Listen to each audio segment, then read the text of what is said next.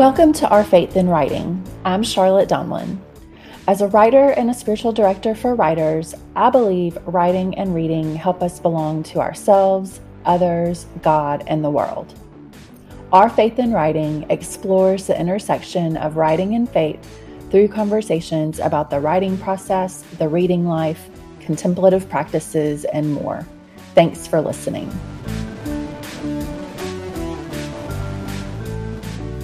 Hi, this is Charlotte Donlin, and I am going to read an essay that was published a couple of years ago at Christianity Today, titled "Observing Advent Makes Me Feel Less Alone." That's the title, but the piece is really about how the church year helps me feel less alone. And, Advent is the beginning of a new church year, so it's fine. I'm going to read this. I think it's legal. If it's not, I'll delete this episode. A piece I wrote for The Millions has been selected for a audio zine that they are producing. And that gave me the idea to read some of my own pieces for my podcasts. And I hope to have some essays that others have written for Our Faith in Writing as audio recordings in the very near future. And I'm going to be recording some of my own pieces that I've written in the past and distributing them to my various podcasts that make sense. So here is Observing Advent Makes Me Feel Less Alone, published on December 13th, 2019. I remember an Advent when I was struggling with infertility and found it difficult to enter into a season that anticipates the birth of a baby. During church on those Sunday evenings leading up to Christmas Day, a different family, a mother, a father, and at least one child, lit the Advent wreath candles and read a scripture about the coming of our Savior. While I sat in the dim light of the sanctuary and observed those who had that for which I longed, other parents whispered to their children, answering questions about the wreath and the candles, or asking the rowdier little ones to settle down. I saw my pregnant friends sprinkled throughout the congregation, whose desires to become mothers were being fulfilled, their bellies full and round. I knew Emmanuel had come. I believed Jesus would return, but I didn't know if I would ever have a child of my own. I wanted to believe God was always good, even if I never became a mother, but I was full of doubt, and my doubt made me lonely. Christians can find solace in our relationship with God, fellowship with other Christians, and witnesses from Scripture who assure us God will never leave us or forsake us. And yet, Christian faith isn't an inoculation against loneliness and isolation. Indeed, when it comes to this particular suffering, I have often wondered if the mature Christian has an especially deep capacity to notice her loneliness. Does a life of spiritual discipline, scripture, and truth-telling open our eyes to see the ways that we are always, on this side of eternity, restless for the true intimacy and union that await us?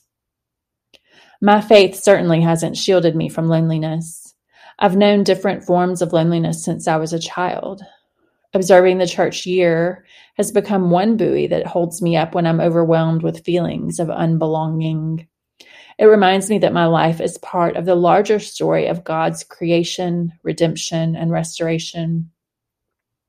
The Christian year, by its rhythms, allows us an opportunity to both look back and remember the story of Christ, and to look forward to its ultimate conclusion, said Bobby Gross in an interview about his book, Living the Christian Year, Time to Inhabit the Story of God.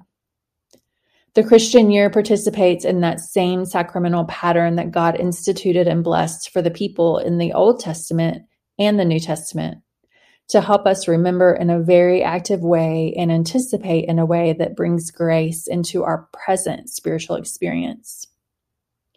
I don't follow the church year with the intent of diminishing my loneliness. I observe it to know more intimately the life of Jesus, his work in the lives of those whom he has rescued and redeemed, and the hope of the not yet on this side of heaven. I also enter into the liturgical seasons because they help us wait, lament, hope, celebrate, and acknowledge the full spectrum of the life of the Christian and the life of the church. But one blessing I have received from engaging with the church year and its rituals is an increased sense of belonging to myself, others, and God. Rituals can enhance our affiliation with fellow group members, increase a sense of group loyalty and trust, and produce stronger feelings of connection because they help to integrate our private and public lives. When we partake in rituals, we put words, actions, and meaning around our beliefs. Rituals also help us learn and share cultural knowledge that defines our group's priorities and creates a sense of closeness because they will help us interact with others who share our beliefs. The same is true when we observe the church year. Many of our liturgical rituals are performed in community with our families, friends, neighbors, and members of our local church congregations.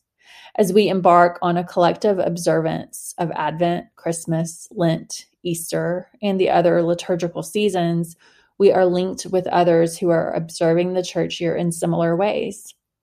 While we light Advent wreath candles on the 4 Sundays before Christmas, or receive ashes on our foreheads on Ash Wednesday, we know scores of Christians all over the world are doing the same thing, and that generations of Christians before us have done the same thing throughout a large portion of the church's existence.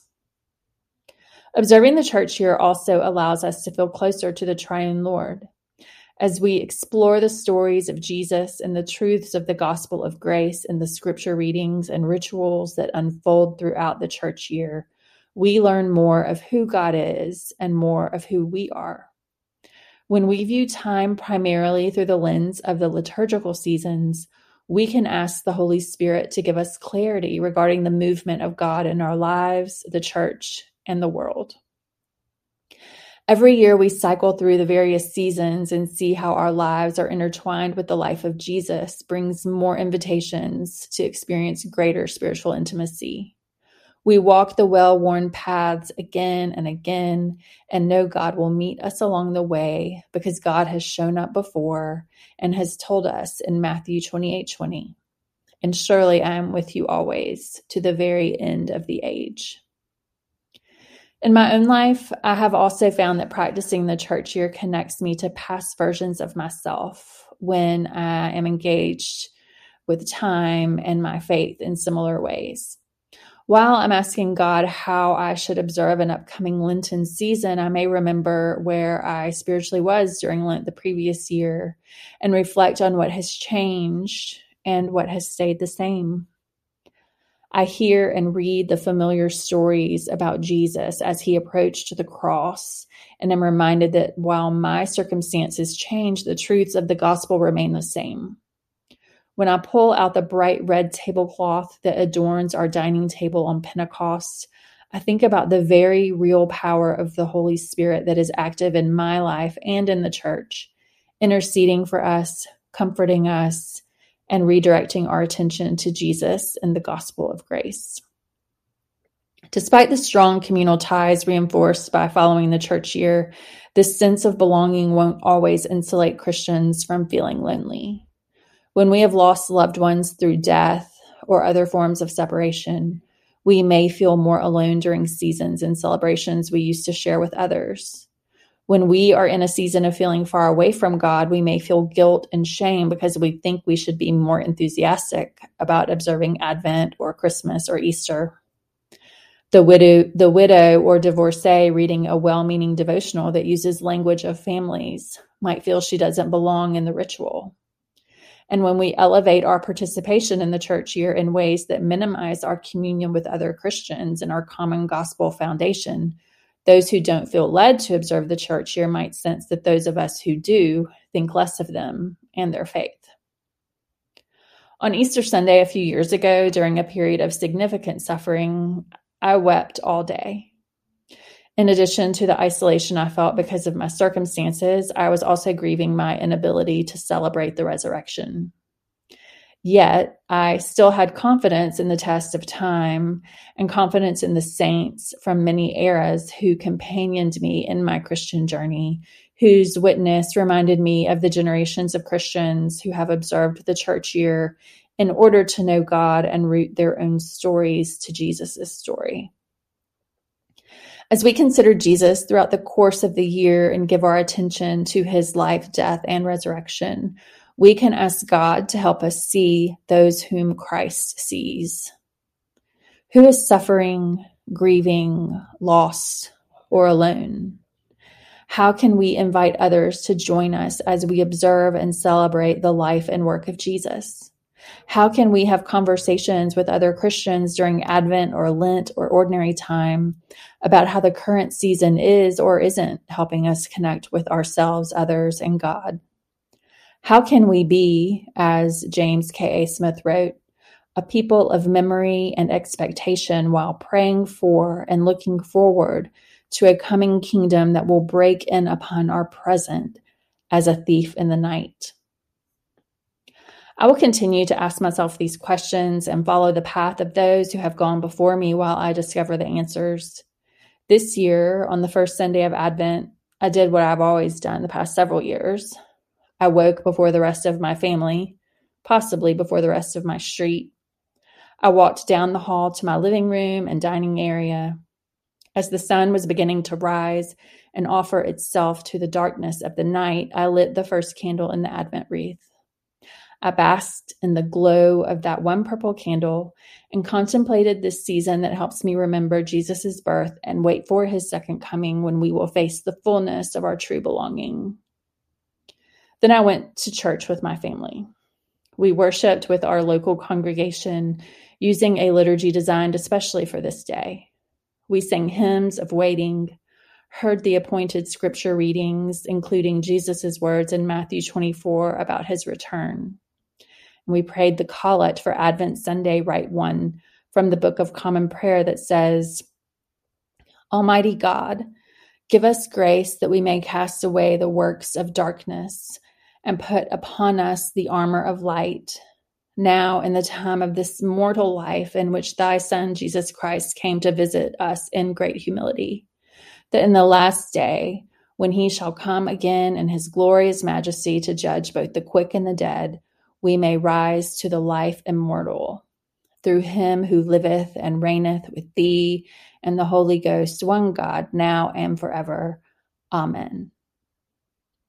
Throughout the remaining days leading up to Christmas, I will continue to view this season as a fresh opportunity to give my attention to the life and work of Jesus that has ushered in the light and pushed away the works of darkness. And I will anticipate another full year of familiar readings and rituals that might help me connect more with myself, others, and God. All right, that's all for this episode of Our Faith in Writing. Thanks so much for listening and giving your attention to the ways writing and reading help us belong to ourselves, others, God, and the world.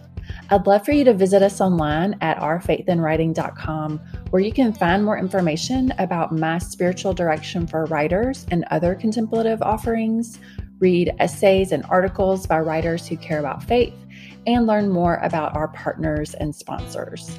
I'd also love to connect with you on social media. You can find me on Instagram and Twitter at Charlotte Donlin. Subscribe to Our Faith in Writing wherever you listen to podcasts, and don't forget to rate and review the show, letting us know how these conversations help you feel less alone in your writing life and your reading life.